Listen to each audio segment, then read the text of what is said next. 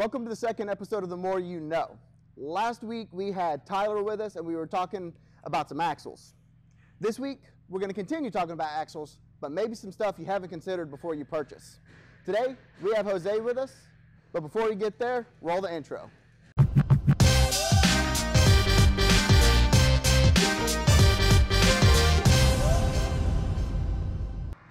All right, so tell us a little bit about yourself, Jose. Okay, well, my name is Jose. I am a trailer parts expert here at TK Trailers. I've been in the trailer business for the past, I want to say, 8 years. Most of it in the manufacturing side of the business, and probably about 4 months ago, I've made the transition over to a sales expert here for TK Trailers. So how does going from manufacturing, so I assume the welding, putting it together, putting the axles underneath, so you have the knowledge of how to actually build these, what are these little intricate parts are, how does that help with your sales, like actually talking to customers? It helps because 9 times out of 10 the customer is sitting there looking at the trailer and trying to explain to me what he's looking at, and it helps because I've been there before. I know what he's talking about. You know, standing in front of a trailer and he'll tell me, hey, I need help. I'm looking at my trailer and it looks like my brake assembly went out. Okay, can you tell me how many lugs are on the trailer? That helps me determine. If it's got 8 lugs on it, it's probably a 7K to 12K axle. If it's got less than that, then I can determine. If it's got 5, it's a 3,500 pound axle. If it's got 6, it's either a 5,200 pound axle or a 6,000 pound axle. So you have a lot of insight because of your time actually putting them together. Correct. That's awesome, and I like how you're kind of talking about the sizing of axles, because that's our topic today. You know, we're gonna be diving into some stuff. So last week I asked Tyler, hey, what if you get a different axle? Is that okay, or do you have to stick with what you have? And he explained that you can get a different axle, whether it's lower rated GVWR or higher.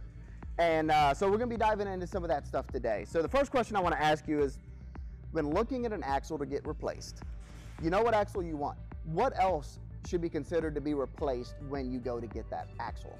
Well, if you're upsizing to a more sturdy axle, more capacity, 9 times out of 10, a lot of the hardware is going to have to be changed out of there, just because the bigger the axle gets, the bigger the tube diameter, which in turn you have to swap out the U-bolts, maybe the leaf springs, and some of the hardware that is welded onto the trailer. So you're talking about some other things that need to be changed out, and that can be kind of hard to match up if you go to a couple different suppliers or have to search a website and go back between windows and make sure you're getting what you need.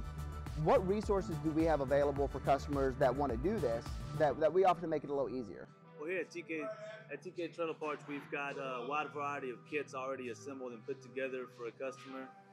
If he's gonna swap out his say he's going up to a heavier axle, we've got kits already pre-assembled that's got everything on there that he could possibly need. That way it can be a one-stop kind of deal.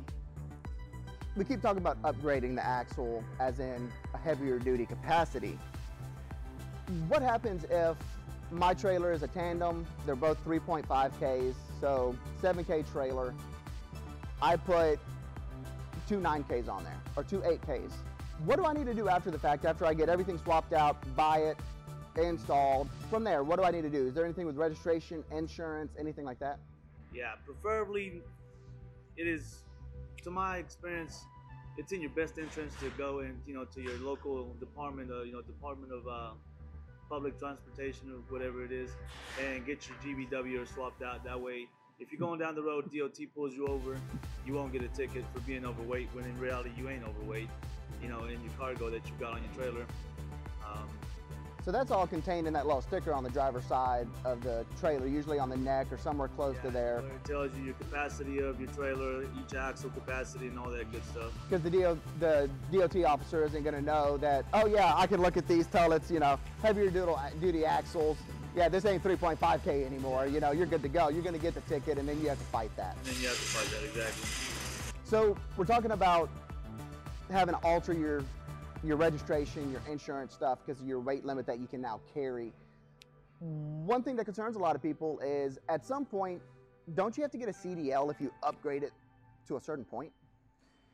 I think across the whole nation, if you're over the weight limit of 26,001 pounds, you're required by law to have a CDL to transport any type of cargo in the United States. And also, if you're doing it professionally, you need one anyways. Yes.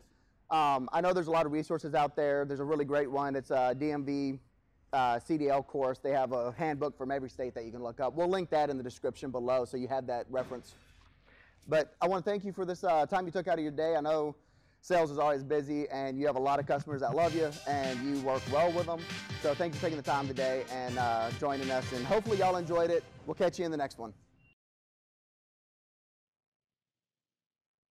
Hey guys, if this helped y'all out, if it answered any questions, let us know in the comments below. Also, if you have any questions, go ahead and ask them and hit that like button, hit the subscribe button, and we'll see you in the next episode. Thank you.